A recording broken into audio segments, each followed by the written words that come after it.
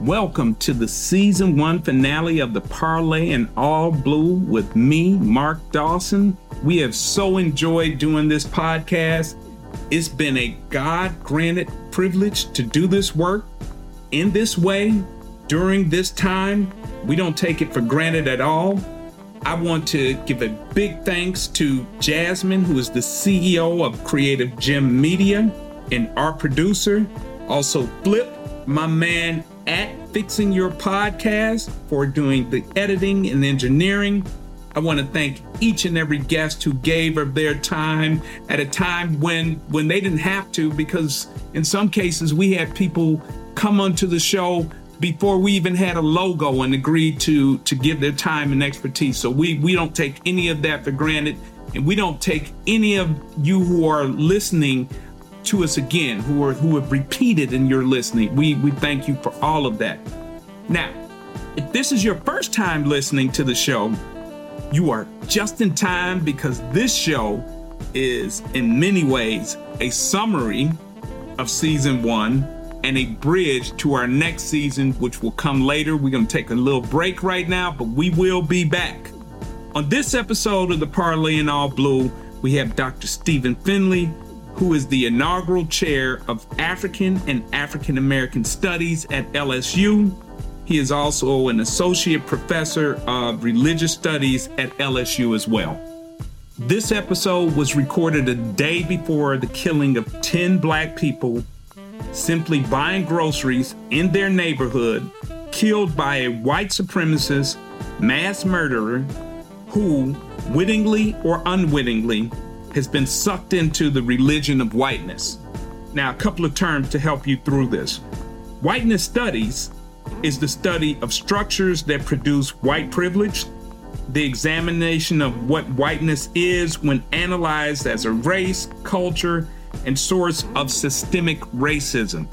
Whiteness or blackness, in this case, is not about skin color or width of noses or thinness of noses, texture of hair, or if your DNA traces back to Europe or Africa or Asia or anything like that. That's not what this is about. A way to understand this is that Candace Owens, a Black phenotype woman, she has dark skin, she has melanin in her skin, she has full lips, she has a nose of someone who is from Africa in their DNA. She supports, protects, promotes, and organizes around whiteness as much as Tucker Carlson or any MAGA rally attending. This is not about how someone looks, or who your mama is, or who your daddy is. Religion in this case is not about faith or theology or divinity. It's not about Christianity. I am a Christ follower. It's not about Judaism or Islam or Buddhism or anything like that. Religion in this context is the pursuit of or interest to which someone ascribes supreme importance. Think high school football in Texas. It's like a religion. Or one of my favorite rappers, KRS-One, talks about the temple of hip hop. He's dedicated to hip hop. He loves hip hop. He organizes himself around hip hop. That's what we're talking about, religion in this context. It's not about faith or where you worship, or where you're going to church or the synagogue or to mosque. That's not what we're talking about. Dr. Finley, whose fields this is, right? This is his fields, both religion and African American studies. So this is his bag. He's going to walk through us how religion, the religion of whiteness, fuels attacks, or the religion of white nationalism, if that helps you get to it better, or white supremacy fuels attacks like that in Buffalo, or at the Tree of Life Synagogue in Pittsburgh, or at the Walmart in El Paso, Texas, where the mass shooter in that case was specifically looking for Mexicans or Mexican immigrants. This is about how it morphs and organizes into policy and political movements like anti-CRT, or blocks funding for baby food formula, or pronounces edicts like "don't say gay" in Florida. It's about how it becomes violent and how it produces policies that are at the same time violent to the people who don't have the basic rights or humanity that someone living in the United States should have per the Constitution. I'll stop there because the conversation and Dr. Finley's insights do a much better job at all of this than I'm doing in this introduction. I want to say thank you again for joining us, and thank you again for supporting us. And we hope you are enlightened and informed by this episode of the Parlay in All Blue.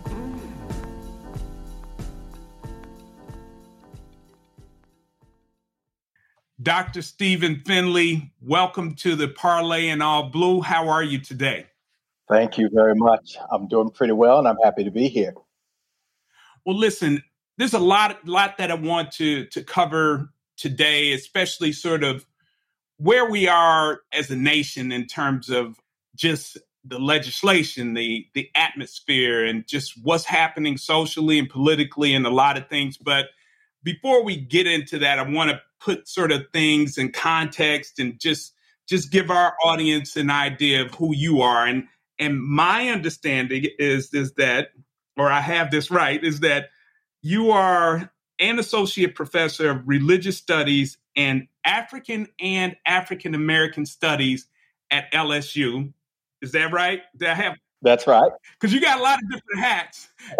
And then you are also the inaugural chair of African American studies at LSU as well.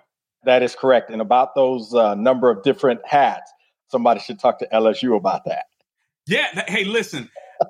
And I hope you have a good mattress and a firm pillow or what have you, because you're going to need some rest, brother, with all that you have going, especially right now. And over the course of the conversation, I do want to get into some things about what it's like to be a Black professor, a historically white college in this moment, and a lot of other things. But I really want to start with, what is religious studies? What does that mean? What does that mean? Yeah, thank you for the question. And I'm really happy to be here and happy to answer that. There's a saying in religious studies that if you ask 100 different scholars of religion to say something about religion or define religion, you'll get 100 different definitions. So I'm going to give you what I think is sort of a middle ground that captures in general how scholars of religion understand the field. The study of religion or religious studies is about institutions, but it's also not about institutions in terms of definitions and descriptions of religion. I understand religion not in the institutional sense, that is, in terms of churches or synagogues or mosques or temples and gods or creeds and clergy. I understand religion as something more basic to human beings than that. And you're probably going to ask this, I'll just offer it up front. I understand religion much more as something basic about what it means to be human and how humans seek to organize their world and make sense of it such that they find themselves in the world in a meaningful sense and can locate themselves in an ultimate sense. And so for me, that might include these institutional settings, but there are all kinds of things that people do that don't end up in institutions and that are prior to those developments that I want to see as religious. And these are the things that scholars of religion study. And I'll add one other thing. You'll find a range of interest in the study of religion. Religion in sports, or sports as religious, for example. Religion in politics, studies of traditions and practices. And so it's really a broad area that describes the study of human meaning-making processes. So thank you for that. So what we're talking about is, we're not talking about theology here. Not at all. Not talking about theology, and we're not talking about necessarily, we're not eliminating, for instance, the history of the AME Church or the history of the Church of England. Those aren't eliminated. Correct. But we're not talking about theology or spirituality in the sense of the way people think about religion. No. In fact, I would understand those things you mentioned as second and third order developments of what I want to see essentially as religion. And that is, again, this drive. Some people call it a quest, this need to find meaning in the world in the ultimate sense and to organize the world such that it's coherent. Now, this develops into all kinds of things, institutions, creeds, the formulation of gods and clergies, and professional class. But ultimately, when I say religion, I'm talking about this primary order whereby all human beings, and so I'm actually going to differ from many scholars of religion because I think everyone is religious, whereby all human beings seek to make meaning of their world and their world coherent. And that's what I want to understand as religion. Yeah. So when I hear, just as a basic connection that I can make, is that a lot of people, so we're both in the South right now, is a lot of people come fall have a religion around Friday Night Lights, around high school football. That's right. That's right. Like you're implying, they organize their entire worlds around those events and football games. Yeah, they organize themselves, they find like-minded people. There's now, this is my term for the audience, and I am not pretending to be a professor, but they define goodness and sort of not goodness in the sense of, what a player or a coach leaves on the field and all of those things. Okay, so thank you for that. Now, there's a couple other terms that I just want to get into as we go into this. So you are a professor of African and African American studies. What's an African American? Well, now you're asking other really complicated questions. I guess you just started from 100 and you asked me the first question. Now you went to the second question and you started at 100. You're about at 105 now. All right. Okay. All right. So there are different ways of understanding what an African American is, and I'm just going to give you what I think of the general notion about what that is.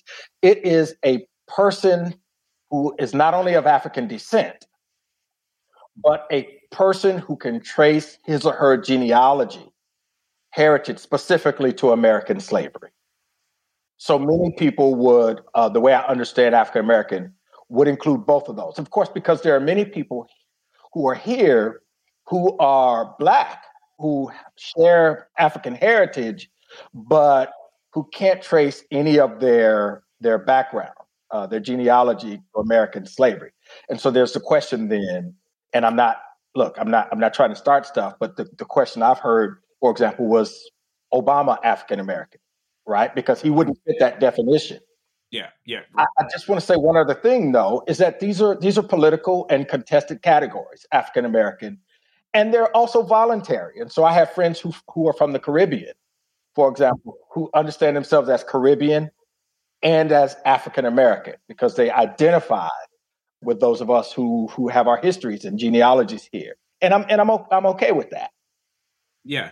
Thank you for that definition. I like that in terms of African American. I just really want to just settle on a couple of things here. I will interject here, though, that is a part of our show is that secretly, big ambition. So now it's not a secret anymore because I'm saying it is that I do want to see people who are of African descent connect more with each other and understand that African American is a construct, that Caribbean is a construct, Afro-Colombian is a construct, or what have you, all of those different things. So I do think that there is some lots of common overlap, and then there's some differences, right? I mean, just in terms of different things. So we got that. Okay. And what's African? So it's African and African American studies. It's an African. So most of my work falls on the African American side for obvious reasons, but part of my training was in African literature and other aspects of African studies. And I can teach that course and others on the African side, and I have taught it. But when people say African, as in African and African American studies, they're mostly talking about the culture, history, intellectual production, life, specifically on the continent, right? It doesn't mean, of course, that there isn't a diaspora of African people, or people who are descended from Africa. But I think that nomenclature in the African American studies simply means that the focus on Africa as a continent and its people, its culture, and so on is a major aspect and focus of our work. Got it. Okay. All right. So now we're doing all of this just to get started. So, and then the last definition, and then we'll sort of jump into the episode. What is white? Define white for me. And I'm not talking about the color like I have like a sheet of paper white. I'm talking about white as it relates to the studies of religion and African and African American. Yeah. What I think you're asking me to define is whiteness. Okay. And again, there are various ways people look at what is whiteness. Some see whiteness as some signifier of behaviors, systems of knowledge, politics, erotics, and on that are associated with people who understand themselves as white and are perceived as white, but see the two distinctly, this complex of knowledges and behaviors and values. And over here, this embodiment of people who identify with that, they want to see those, in technical terms, they want to separate the signifier from the signified. In other words, whiteness and white people, or those who are embodied and identify as white and are perceived as white, are two different things. So, in other words, that this complex of things, the politics, the ideologies, the erotics, the systems of knowledge that some people understand as whiteness can be performed by people who aren't embodied as or identify as white or are perceived as white. I want to close that gap. I want to close that gap in the way I understand whiteness and say this complex of factors, and there are many of them that we want to understand as whiteness, don't exist without the people who have articulated them, created them, and benefit from them, and who maintain them through structures and violence. And so it's not that I don't believe whiteness can exist in ways that can be performed by other people. I just want to identify what people call whiteness, which they try to separate from white people, much more closely with people then who are embodied as white and understand themselves and are perceived as white. So I want to close that gap between whiteness and white people. I hope that's helpful because, again, when many scholars define whiteness, they're not talking about people. They're talking about all these other, again, what I'm calling a complex of values and ideas and politics and behaviors that are associated with white people, but aren't co-equal with white people. So I think I got it. So in a basic sense, Clarence Thomas, for instance, phenotype is from Africa. He goes to African slavery or what have you, but a lot of the way he organizes himself in terms of his political thought and the way he structures sort of decisions or what have you, some people may be perceived that to be within the realm of whiteness. That's exactly right. And I'm saying, sure, somebody like Clarence Thomas can perform on a certain level and reinforce whiteness with his policies and behaviors and that kind of thing. But that's always limited. So that if he's perceived of as being out of place, for example, the system will actually remind him that he's actually not white. Right. And so there are all kinds of competing systems and ideas. Yeah. That's why I call whiteness a complex. Not just because it's complicated, but because there are many factors, again, knowledges, behaviors, values that make it up. I got it. So I have enough, and I have enough at least to direct our listeners to Jay-Z's The Story of OJ. And then I think we can clear a lot of that up. So listen, I don't want to spend the bulk of our time there, but I thought it was really important just to level set on some terms, especially around religion and Black, African American, white, or what have you, as we get into sort of what's happening now in this moment. And I want to start this moment with, well, let's say this. So we've had, I don't think it's been formally announced in terms of we are anticipating an overturning of Roe. We have a very organized and sustained and passionate movement around anti-CRT. And I don't want to even get into that term because I'm just going to say it's anti you talking about Black stuff around me and my kids. That's just Black history. And let's just even shorten that and just say it's just anti-Black. Yeah, there we go. All right. So we have that. We have, all of the things that are around the environment. We have this backlash in 2020. We had George Floyd and Breonna Taylor and sort of this racial reckoning around violence. And then you fast forward to now, whereas in Florida and Texas and other states, you're beginning to have anti-protest bills or what have you. But I actually want to go back to, I guess it would be 2015, 2016. And there was an article, and I don't remember who the author was in the Washington Post. It was actually an op-ed, and this was a white preacher who took his nephew to a Trump rally, and he said he was very disturbed because what he said is he saw it more of a religious experience, not a spiritual, not like there was going to be communion or anybody was going to be baptized, but it was a religious sort of thing. And I thought that was really interesting because I was sensing something else was going on there. It wasn't just a rally around sort of we are for smaller taxes, we are for, globalization, or we're pro-labor or anti-labor. It was something else going on there, and he really summed it up well. I'll post that for our listeners. But then all of a sudden, fast forward, Trump became the candidate of the evangelicals. So, saying all of that to say, in putting this, what does religion have to do with this current moment? How can religion inform us in this current moment? Well, let's go back to how I described religion in the first place. Religion is about meaning making. The root religio literally means that which binds us, or that which binds us together. And so the question is, and this is not my question, but the question is then what binds us in this world?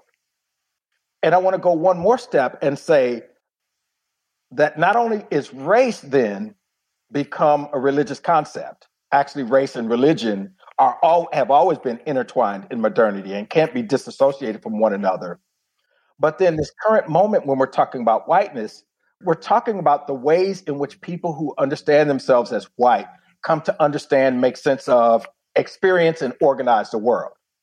And whiteness becomes the primary lens, the primary way that this happens.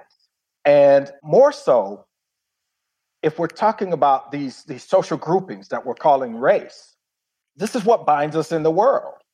And so whiteness binds these folks, perhaps more than others, in the world in a meaningful way. Again, such that, and this is not just conservative white people, this is whiteness in general when I talk about it. Right. Such that whiteness becomes the primary meaningful lens by which folks come to understand and experience and know the world. Which means whiteness, the way I'm understanding it, is the primary religious category for people who identify as white.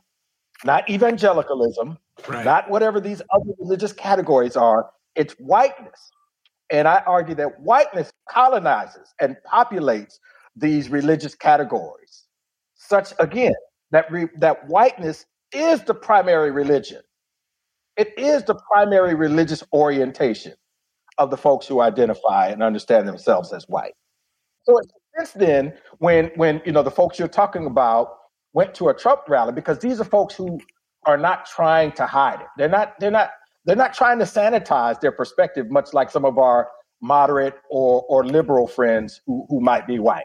These are folks who feel a sense of threat, that this way that they've come to value their existence as white is somehow coming under attack or is threatened. And they're out here because they want to consolidate, reinforce, and reproduce the benefits of whiteness. They think there is something here that is in jeopardy of being lost. And so they're not interested in playing these games that some moderate and liberal white people are, right? Right. And sometimes the moderate and liberal white folks, even Martin Luther King said, and Malcolm X too, that can be even worse because they play these games. The folks you're talking about, they clearly perceive a threat, real or imagined, and I think it's mostly imagined. But they are enacting myths and rituals to reinforce and reproduce a certain world in which whiteness had no bounds. Whiteness didn't answer anybody. Whiteness had no consequences outside of whiteness itself. And you can't get more religious than that. Yeah, and so I think one of the things that you are describing, or it takes me to, is that early in sort of my what I call real adult, like I they're adults when you're in college, but I was an adult that was utterly dependent on my folks sending me some bread down to Mississippi so I was in between in between semesters going home to my folks' house. But when I became an adult, like, okay, this is on me, I was working in a GM factory in central Indiana, in Indianapolis. And this is during the H.W. Bush years, George H.W. Bush, the first Bush president. But at that time, you could go into the parking lot, and this was a heavy United Auto Workers area. These were people that would decidedly, from a class standpoint, be middle class or working class or what have you. And you would see tons of stickers that were leftovers at this point that said Reagan and Bush. Like, people were still holding Reagan and Bush, even though Reagan was gone. And so there was a lot of discussion around that, Reagan hated the unions. Reagan came in like, I'm busting up unions or what have you. And so when people would say, or even today say, things around whether it's expanding Medicaid or what have you, that there are white working class people who are voting against their interest. Yes. But the way you're talking about religion, what would be their interest? Their interest is in the continued perseverance and reproduction of how they've come to understand and perceive the world, including the benefits that they gain from it. And that is the maintenance and reproduction of whiteness. Right. And so we people use terms like white privilege, which I don't use because I don't even think it's robust enough to capture what I'm arguing here and what I'm saying. The benefits of whiteness for many folks, real and imagined, are much more central to how they understand themselves and the world. Right. These aren't just privileges. This is the very world in which they exist, the very world that gives them meaning, the very world that they experience, the lens through which they see everything.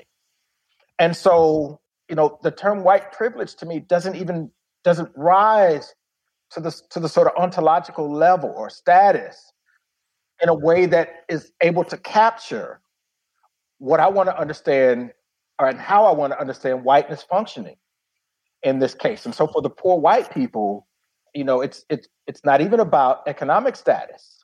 Their concerns are about being white. That's what's to gain and to maintain for them.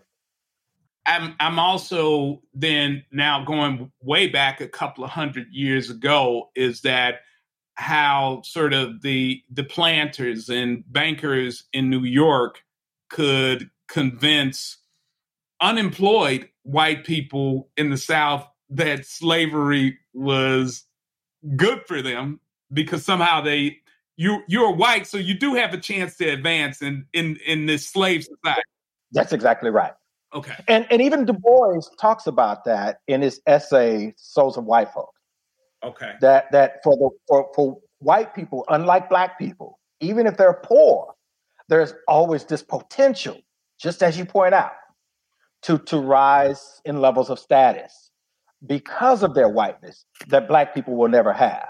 And Du Bois actually discusses this. If your audience is listening, if they've never read Souls of White Folk by Du Bois, I think he probably initially wrote it probably somewhere around 1910. Okay. In which he uses the term the religion of whiteness, by the way. I was using the term before I knew Du Bois was using it. Got it. And when I read the Souls of White Folks, I'm like, see, I thought I started something and invented something. It's Du rare Bois that we invent things, isn't it? Right. But Du Bois was using the term decades ago to describe some of what I'm talking about now. And just like you said, Du Bois makes that very point. That white people, yes, because of their whiteness, regardless of their social status, have an opportunity to move up. So I do want to talk about I think that helps me now understand, and most people are not conscious of what you're saying now. This is just how it works, right? This is just through images that all of us take in, we begin to organize things certain ways. And so when I look at the television and I see parents in Virginia and Georgia and Louisiana and Wisconsin and everywhere else at school board meetings saying that CRT is against their religion, okay? Someone who is, I'm going to identify myself as a Christ follower, a Christian. I've read the Christian Bible a bunch of different times. Ain't nothing about CRT or history of not studying that in there. So when I hear that, I'm like, what are they talking about? Is this what you're defining as religion, what they are consciously and probably subconsciously talking about? I think so. What they are articulating is CRT as a religious stand-in for a certain mythology, a certain white mythology that understands white people as the center of the cosmos. Right? White people is utterly important in the American narrative and mythology. And CRT as a stand-in for those narratives, those truths, those social and historical facts that might somehow disrupt that, such that they and their children lose this sense of imminence in the world. In other words, when they say, well, I don't want my child feeling, sorry or guilty, what they really mean is, what the push really is against is anything that would disrupt this narrative of whiteness as ultimately goodness and whiteness as the center of the American narrative. That's really what they're saying. Again, some of them are conscious of it, like you point out, like the white nationalists certainly seem to be, Yep. And the white supremacists, some of them are not. Yeah, and listen, a big part of what my show is about is I've said a bunch of times in private conversations and public conversations, is that it's not that I am for racial slurs or people going in offices, hanging nooses and all of those things. But over time, what I'm hoping to produce is a thought in people that, and in myself, is that we begin to understand what the structure of sort of what white supremacy is and the structure of what institutional racism is and those kinds of things. And I think that's what you are helping to understand. It is what I'm trying to articulate. And in my chapter in the book, The Religion of White Rage, okay, which I co-edited with Lori Latrice Martin and Biko Mandela Gray, chapter 1 is called Make America Great Again. That's my chapter. Make America Great Again. I think it's something like racial pathology, white consolidation, and melancholia in Trump's America. And what I try to do in that chapter is to think through, and I'm not sure I did it so well, but I was trying to think through the very structure of whiteness as a structure of myth and ritual. And I tried to lay that out in that chapter, as well as some of the things that happen, because that's what we're talking about here, when those who understand themselves as white feel that the mythology and the attendant benefits are threatened. And that's what I call white consolidation. And there's a structure to white consolidation as well. And in the end, white consolidation makes the victim the person who tried to point out the social, and historical fact of whiteness. Right? That's part of the structure of white consolidation. You talking about race, you the racist. You Mark, you being racist for bringing this up. What do you mean? What do you mean? Everybody on the Dallas Cowboys, most of the Dallas Cowboys players are black. How can the NFL be racist and got all these black players? I got you. Now, I want to say or ask in this moment, and you mentioned, I'm going to ask you to define violence in a minute, but there are a couple of things that I've seen, and there's a couple of dates, and I want to say 1870s, right? And so we have post the Civil War, and we're a few years into Reconstruction. Then there's, the first Black culture, and there's a whole lot of physical violence that is going on. And we have 1919.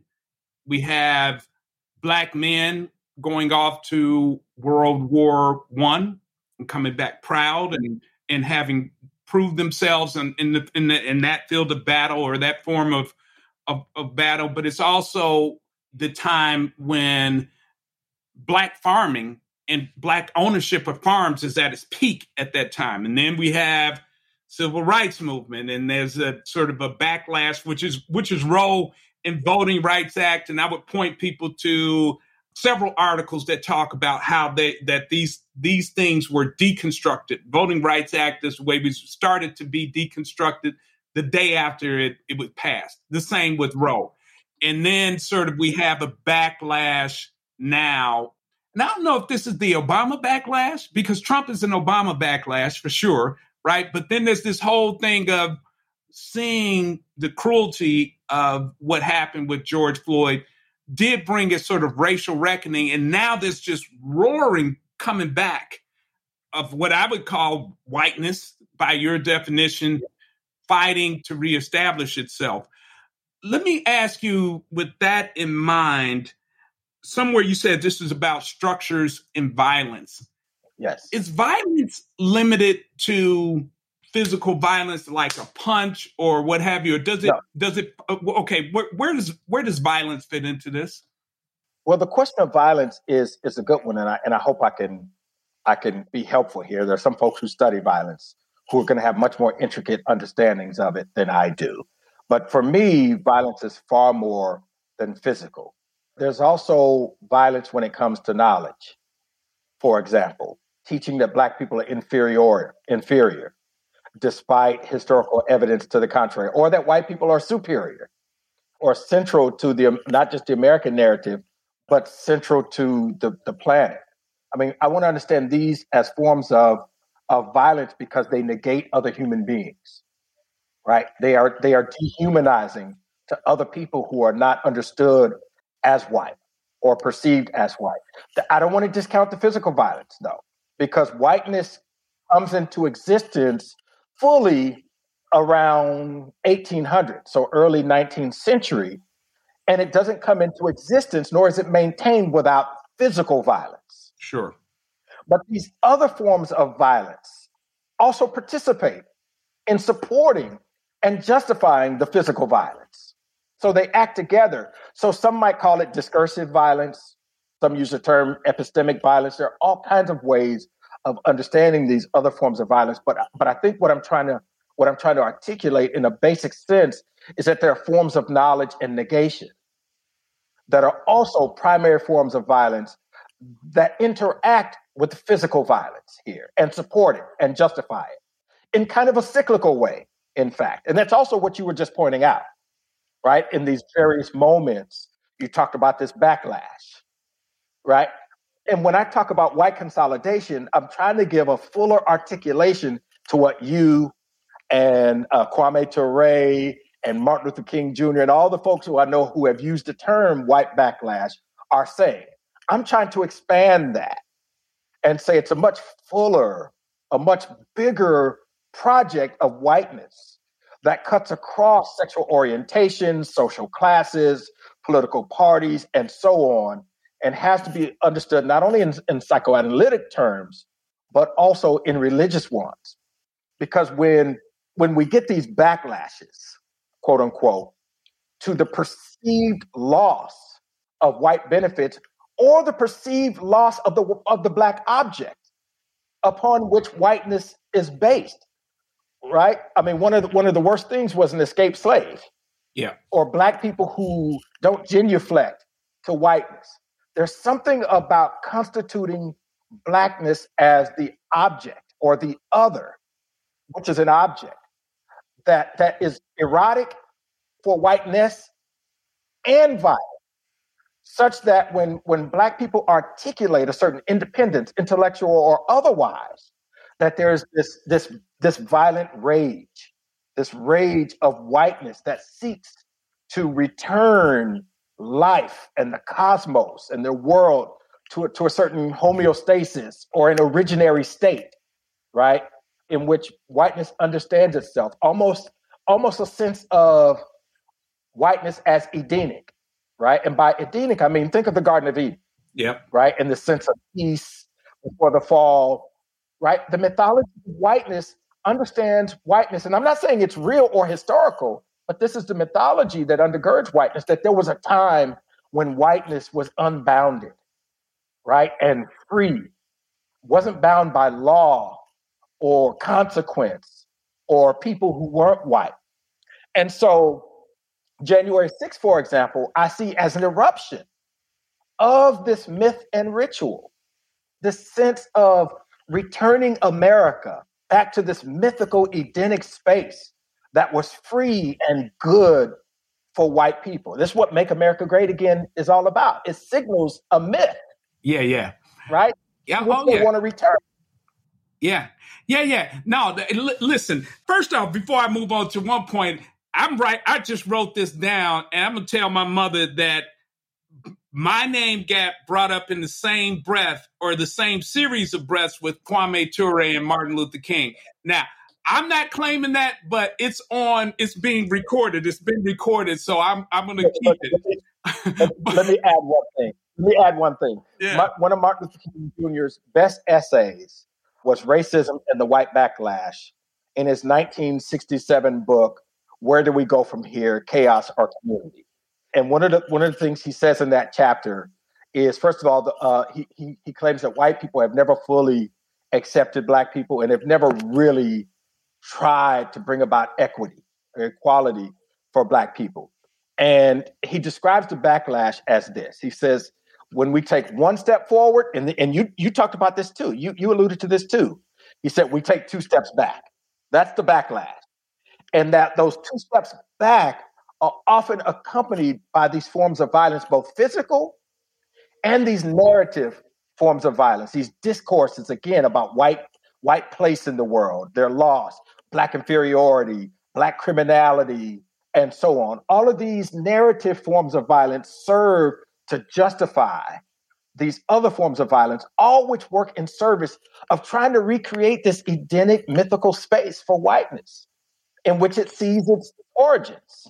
Is that what you see or what I see or what people see, whether it could be in New York, it could be in San Francisco, where you will have someone in a 7-Eleven or some convenience store and speaking to someone and saying, speak English. Like, why? And they're talking to people who are speaking Spanish to themselves. They're having a conversation amongst themselves and somebody chastises them to speak English. Is that fall under that umbrella of violence?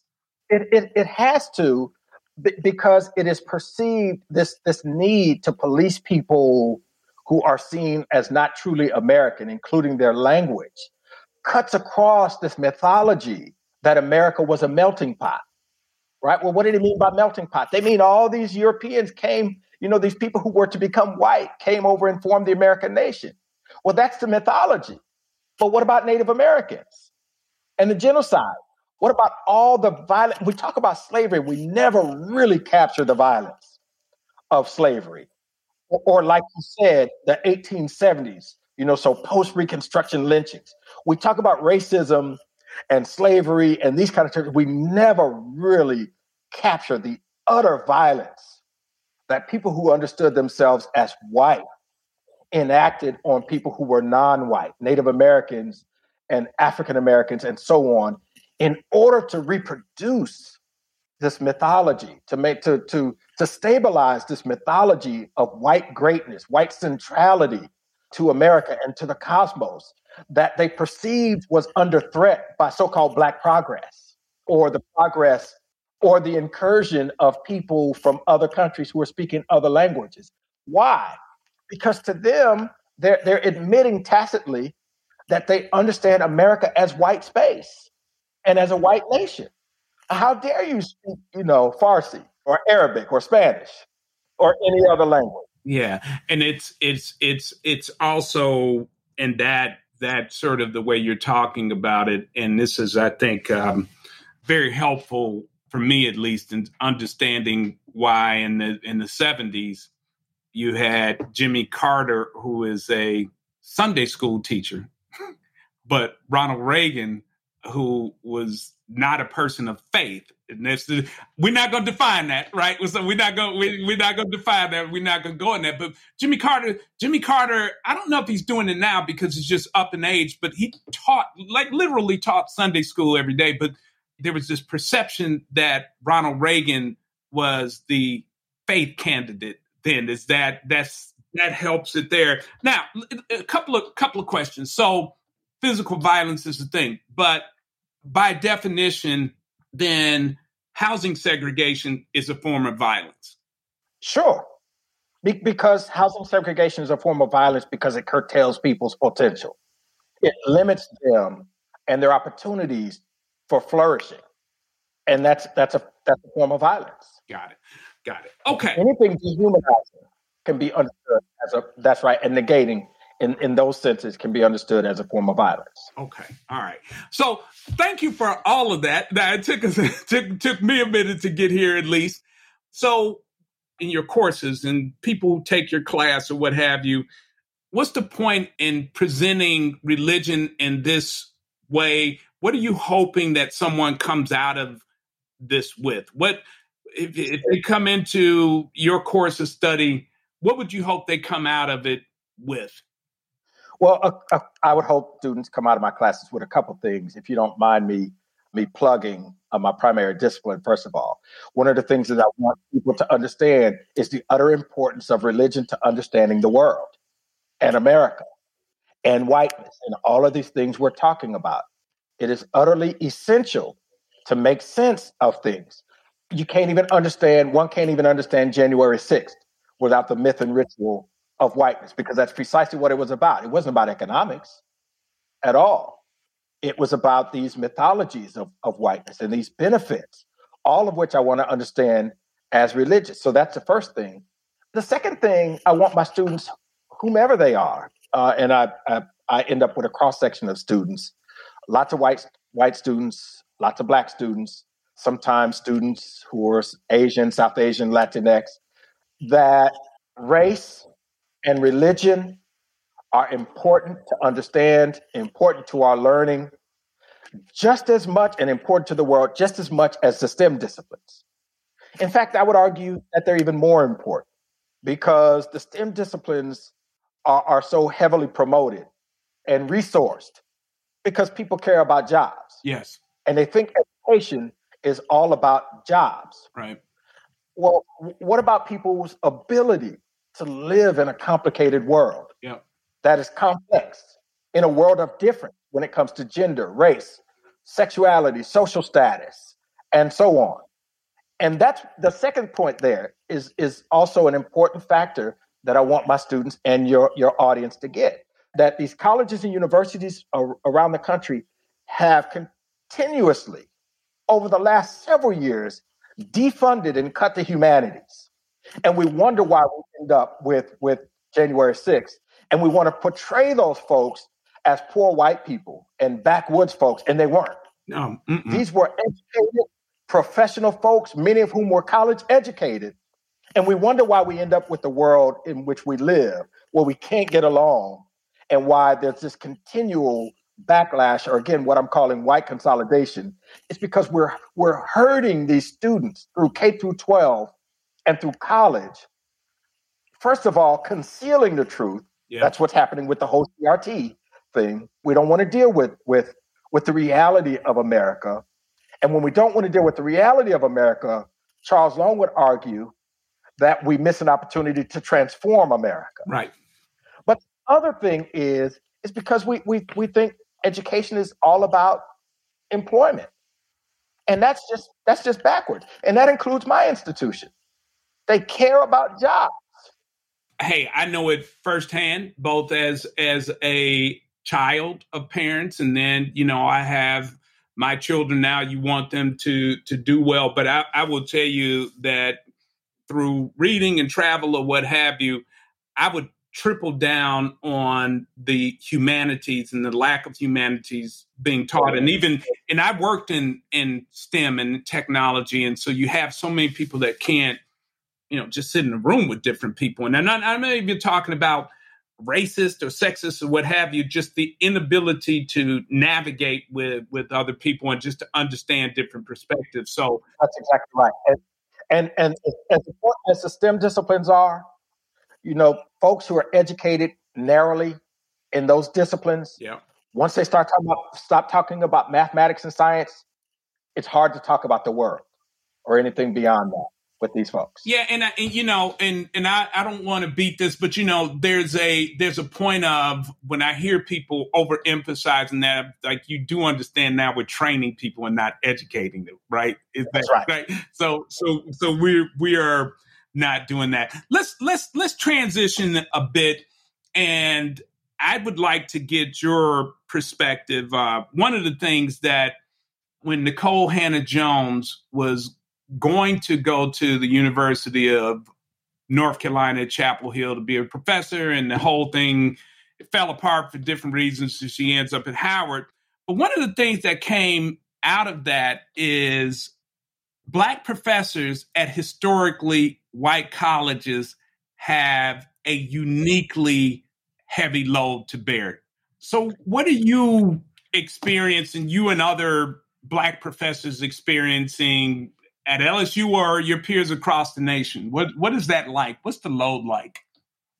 Well, there's so much to talk about here when it comes to my experience and the experience of African Americans at PWIs, or predominantly white universities. And one of the things I try to tell administrators who want to talk to me about this, first of all, they don't administrators who say they're interested in diversity don't often talk to us as if we have expertise to offer. And I do work specifically on these matters, and they don't talk to us. But one of the things that's important to understand is that there are actually very few, in terms of percentage, African Americans who are tenured or on the tenure track in the United States. Some numbers are roughly around 4 or 5%.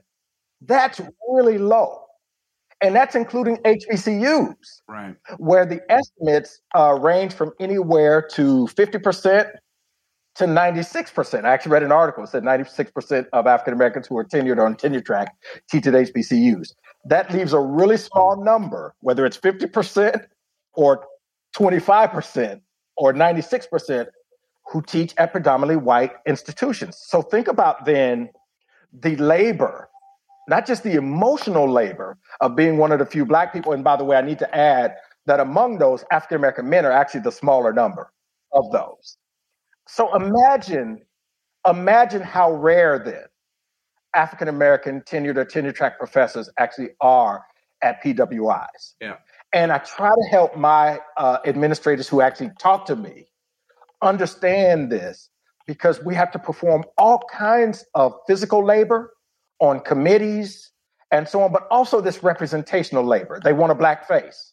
So they need you to show up at something. They need you to be on a particular committee that's regarding diversity. And by the way, they don't offer compensation for this. Right.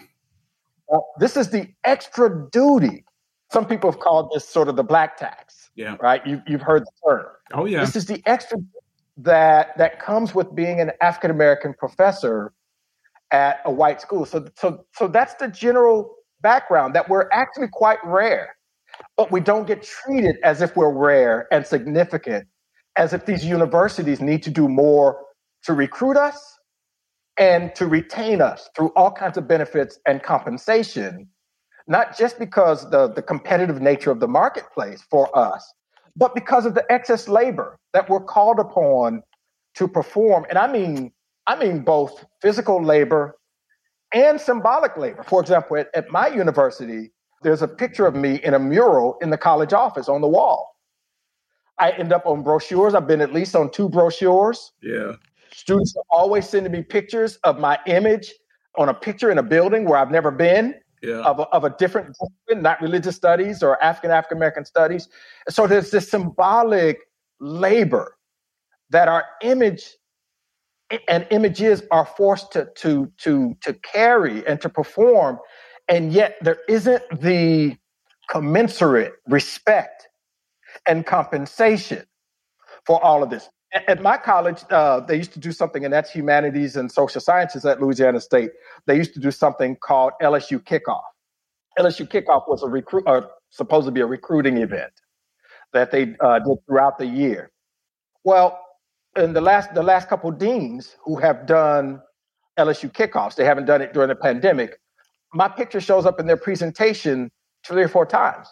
But what happens when I ask for compensation? Yeah. Not just because of their use of my image to promote their product, but the excess labor of being one of the few African Americans who has to be on all kinds of committees, who's both jointly appointed in religious studies and African and African American studies, and is the inaugural chair and building one of those departments with very few resources and help from the ground up. And then we ask for compensation and it's denied based on equity. Now this isn't what I've heard. I asked my dean, after having given him a long list of duties that I perform, including all the heavy work that has to be done to build a department.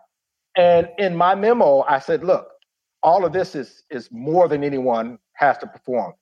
This has no analogy among any chairs in the college. Yeah.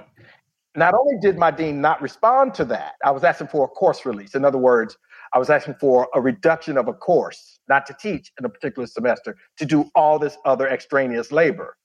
Not only did he not respond to that memo, but when I finally brought it up, the dean denied my request based on equity. Now imagine how bizarre that world is, where he denies an African-American professor who is building a department with only a few thousand and no fully appointed faculty to help him build that department. And the reason to deny very modest benefits, I was only asking for 1 course release, and that the reason to deny that is equity. I couldn't make that up. Yeah, that's unfortunate, but it's also, now it's different in different terminologies. It's not much different than what I've definitely heard from Black executives in the corporate sphere, especially over the last couple of years, when there's just sort of this heightened need to at least have a perception of wanting to be diverse and in serving on panels and committees and listening sessions and all of those things. So it's very much a lot. Now listen, and I will also tell you this, is that you can always tell what any organization values is. You can look at the budget and you know what they value.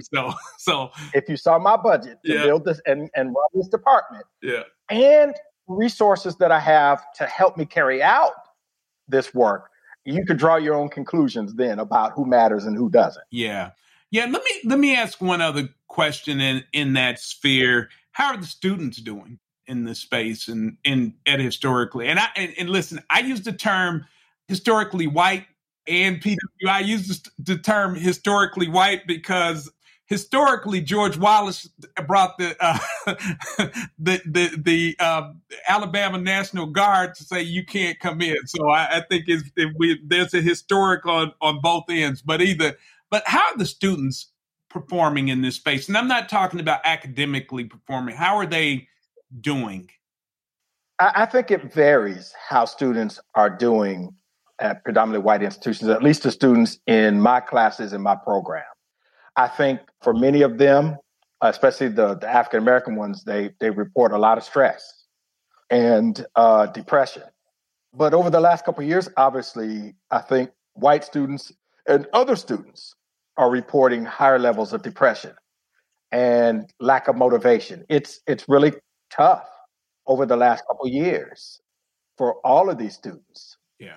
And being an African American professor, and actually the research shows this, people are actually more comfortable reaching out to us, students, when they're having difficulties. Yeah.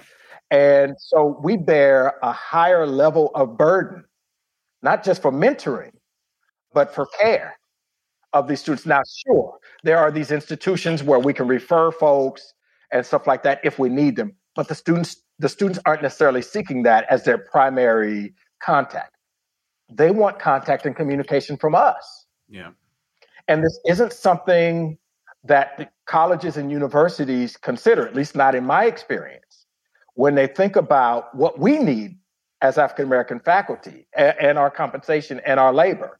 There are all kinds of things that are totally ignored because they're just not seen as important in historically white colleges, universities, or PWIs. They're just, and that's the reality. And I want to say that, and then I'll stop.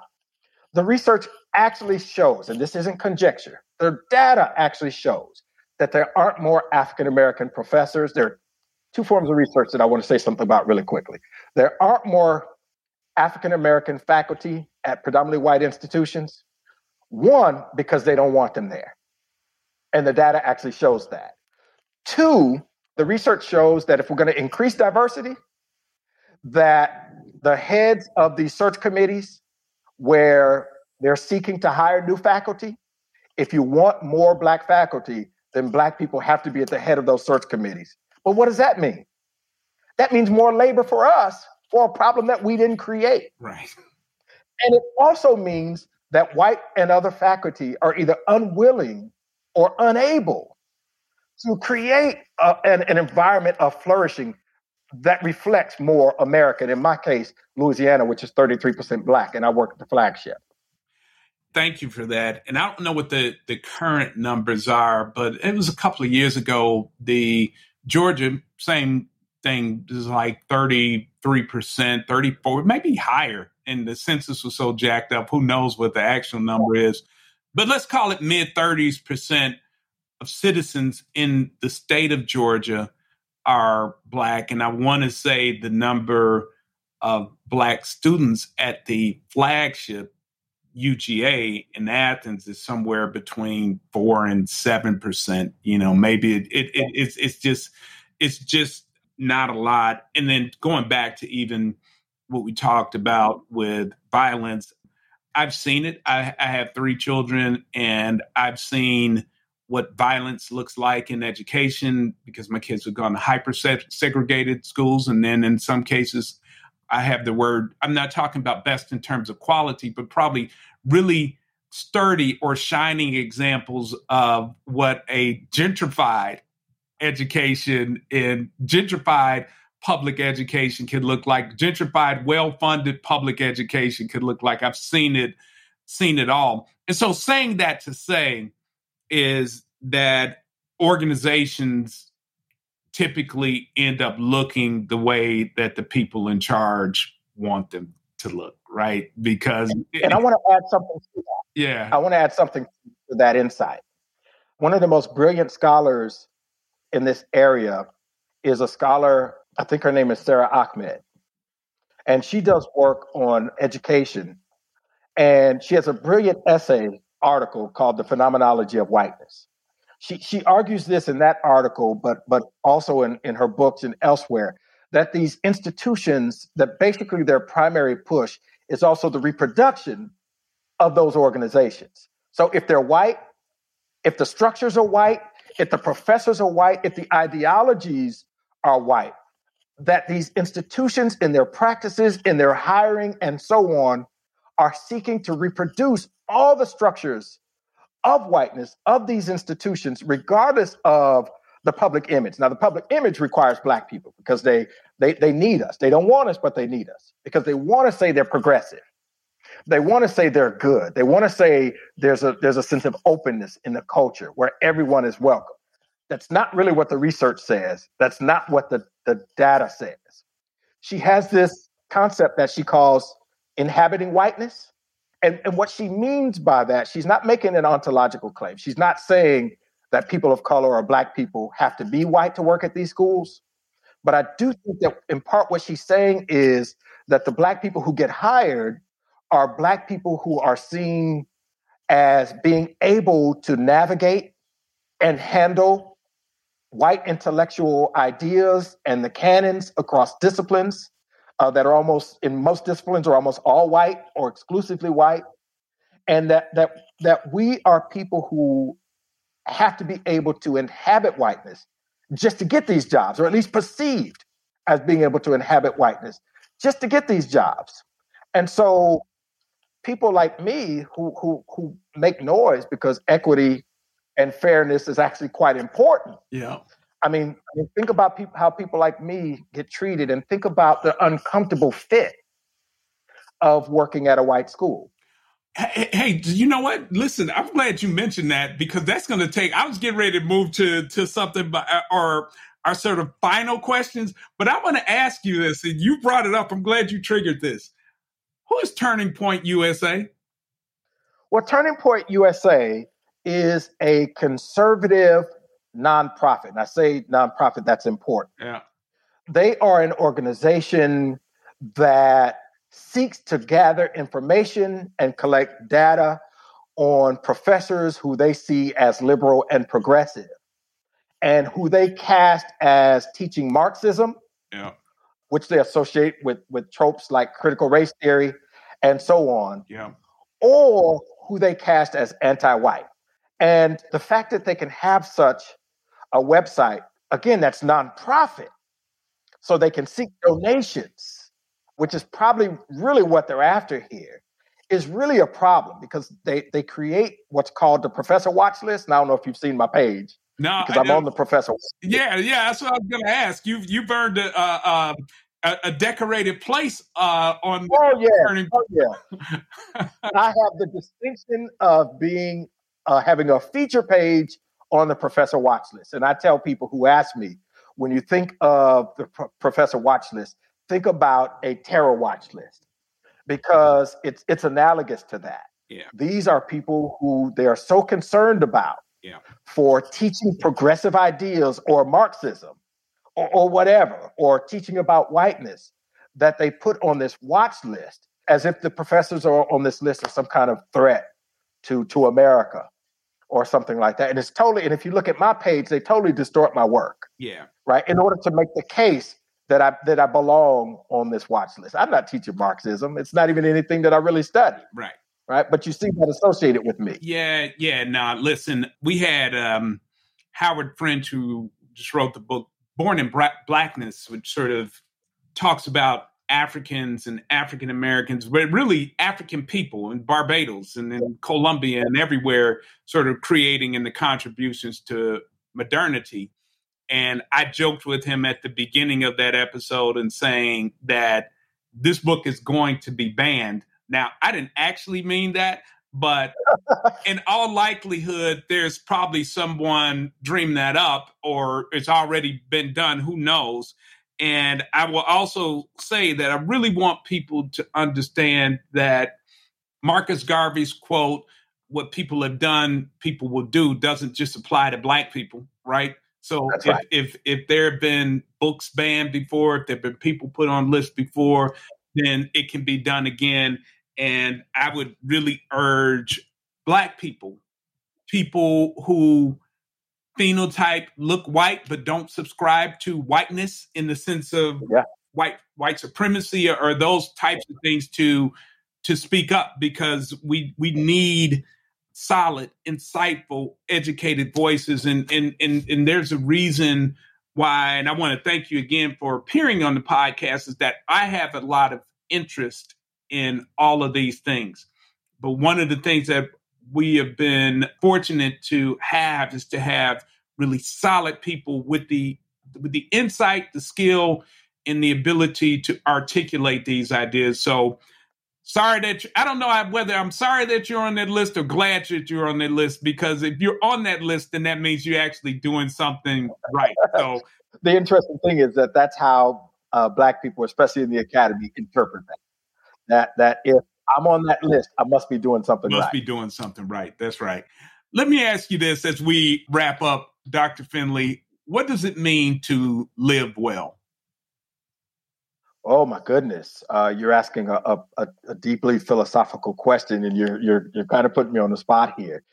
For me, I would say living well has to do with what some might call flourishing, the opportunity, the resources to live a healthy life, and to live a life of fulfillment, and to live a life in relationship to other people that enables their own fulfillment. Just off the top of my head, that's what it would mean for me to live well. Not that I accumulate wealth or things, but that I live a life that's fulfilling to me, that's not separate from, but is also connected to my ability to contribute to other people flourishing as well. That's awesome. I appreciate that. Thank you for that. And on a lighter note or a different note, I know that you are a fan of the Scotch and the Stogies. Oh yeah, always. Hey, always, and I ain't mad. But take me, not take us. Take me through, because I like the bourbons and whiskeys and ryes, but something about the Scotch I just hadn't got yet. So take me to, if you were going to, where would I start with Scotch, and where would I be on what would be the high point for me? Well, I'm glad you asked that question, because I've encountered other Scotch questions. Yes. And you and I share a fraternity. Yes. And as you know, it's important when you meet other brothers that you know some things. Yes. That you have some important knowledge about the frat. Right. And, Scotch drinkers can be just like that. I was at a fundraiser at an LSU football game in the President's Suite, talking to some potential donors. And there was a woman there. If she ever hears this, she'll know that I'm talking about her. I just met her. And she's a really well-known LSU alumnus. And she actually wanted to quiz me on my knowledge of single malt scotches. Okay. Once she saw that I was drinking scotch. So among Scotch drinkers, it's important for some of them what you know. Yeah. Oh, about Scotch. Yeah. And I drink single malt scotches. Okay. And single malt scotches are distinct from blended scotches. Blended scotches might take various kinds of scotches, also from different distilleries, and put them together. And there's nothing wrong with blended scotches. I drink scotches that are singular in the sense that they come from one distillery, one barrel, and so on, that aren't blended or mixed. And single malt scotches basically come from about 4 different regions in Scotland. There are the Highlands, the Lowlands, and then there's the river region that they call Speyside, and then there are the islands, or they call Isla. And for me, the islands are where you get a lot of the peat moss. And so historically, peat moss was used they burned it in a way of keeping the Scotch, the barley and so on that they use for Scotch from sprouting. And they found that it gave the Scotch that they later produced sort of a smoky flavor. And so I like scotches from, single malt scotches from all those regions. I tend to prefer the smokier scotches, but that aren't too smoky. Yeah. So, I would tell your listeners, if they're interested, to try a single malt scotch. Yep. And depending on what their tastes are, just to experiment. Because, scotch is, can be enjoyed by itself, but pairings are also important. What you eat with a scotch is going to taste the flavor of it. Oh, yeah. What you do, I like cigars. Right. And so sometimes there are cigars that have a different interaction with various scotches. So I would just tell them, first of all, just pick something. Just try it. Just pick something based on their intuition. And then from there, determine what they like by trying different pairings, and then try another scotch from another region, another distillery, and try some other pairings until they figure out what they like. I mean, there really isn't a science here. Yeah. It's really what you like and what you try and how you like. I like some of my favorite cigars I like with cream and coffee. There you go. Hey, listen, so much of life is really, just experiment, and what you like is what's right. So having said that, one more question. If you've got the right single malt scotch and the right cigar, what's the music that would go along with that for Dr. Stephen Finley? Well, first of all, I misspoke a minute ago. I like a good cigar, certain cigars with cream and coffee. Okay. Right? There's some scotches, for example, really smoky scotches that I like with something sweet like a cheesecake. Got it. Okay. And in terms of music or sounds, sometimes I like music, but honestly, the sounds that I like most are of my fountain in my courtyard and the fountain that I have in the pond in my yard. Those are my favorite sounds. Just to sit and relax and to listen to that water and to enjoy a good scotch and sometimes a cigar or something else. And if I was going to listen to music, like I am in the background, but you can't hear it, it's a little jazz. It's a little classical jazz. The smooth jazz is okay. Yeah. Right. But I like older jazz. I like Alice Coltrane and stuff like that. Yeah. Right. Say more. Hey, listen. Hey, that's the name of our show is The Parlay in All Blue, because it's a nod to all blues derived music. And when I worked with the artist for our company, I said, I want something that looks like classic Blue Note era jazz album. If you ever look at the ladder to what have you. So, hey, listen, if you say Alice Coltrane, I'm right there, and Monk and John Coltrane and Lee Morgan and Woody Shaw. Yeah, listen, okay, so we there. And Pharoah Sanders. And part of why I like that music so much maybe has to do with not just being an introvert, but my interest in religion. And how those kinds of jazz, what's the word I'm looking for? Those kind of jazz appropriations incorporate certain religious sentiment. Like for Alice Coltrane, it was Hinduism. Yeah. For John Coltrane, it was this sort of deep Black spirituality and Buddhism and so on. And for me, that comes across in the music in a beautiful way that is also a really relaxing and peaceful way. And so what's better than that kind of jazz with scotch and or a good cigar? Hey, listen, we had to have you back for another episode, because back to this point of where you were talking about with the humanities is that I did not think, and I'm not putting more on this than it is, but really my love for jazz came when I was back in Indianapolis, and this is right after college. And I went on my own one-man protest because the cable system did not have BET. So I'm like, if y'all don't have BET, then I ain't getting no cable. So I didn't have cable TV. And so I missed all of the videos, and I love rap and R&B and all of that. But because I had that, there was a jazz show that would come on the weekends, and that's what really got me into it. But there's a bigger point here, is that there is a point of, like you said, being quiet or what have you, and that jazz also pulls you through is that everything isn't meant to be consumed in 3 minutes or 4 minutes, and some things are supposed to seep into the imagination and take a different form. So, can you say that louder? I might have you repeat that, because I have a friend I'm always reminding her, sip. Yeah. It sips. Well, listen, Dr. Finley, we so appreciate you. And when I say we appreciate you, we at the Parlay in All Blue appreciate you. I think our listeners, people who are Black phenotype, white phenotype, people who are Latina dad or what have you, that are trying to be more human in the world and not subscribe to the religion of whiteness, right? Or what have you, will appreciate this. And we wish you all the best. And thank you for joining us on the Parlay in All Blue.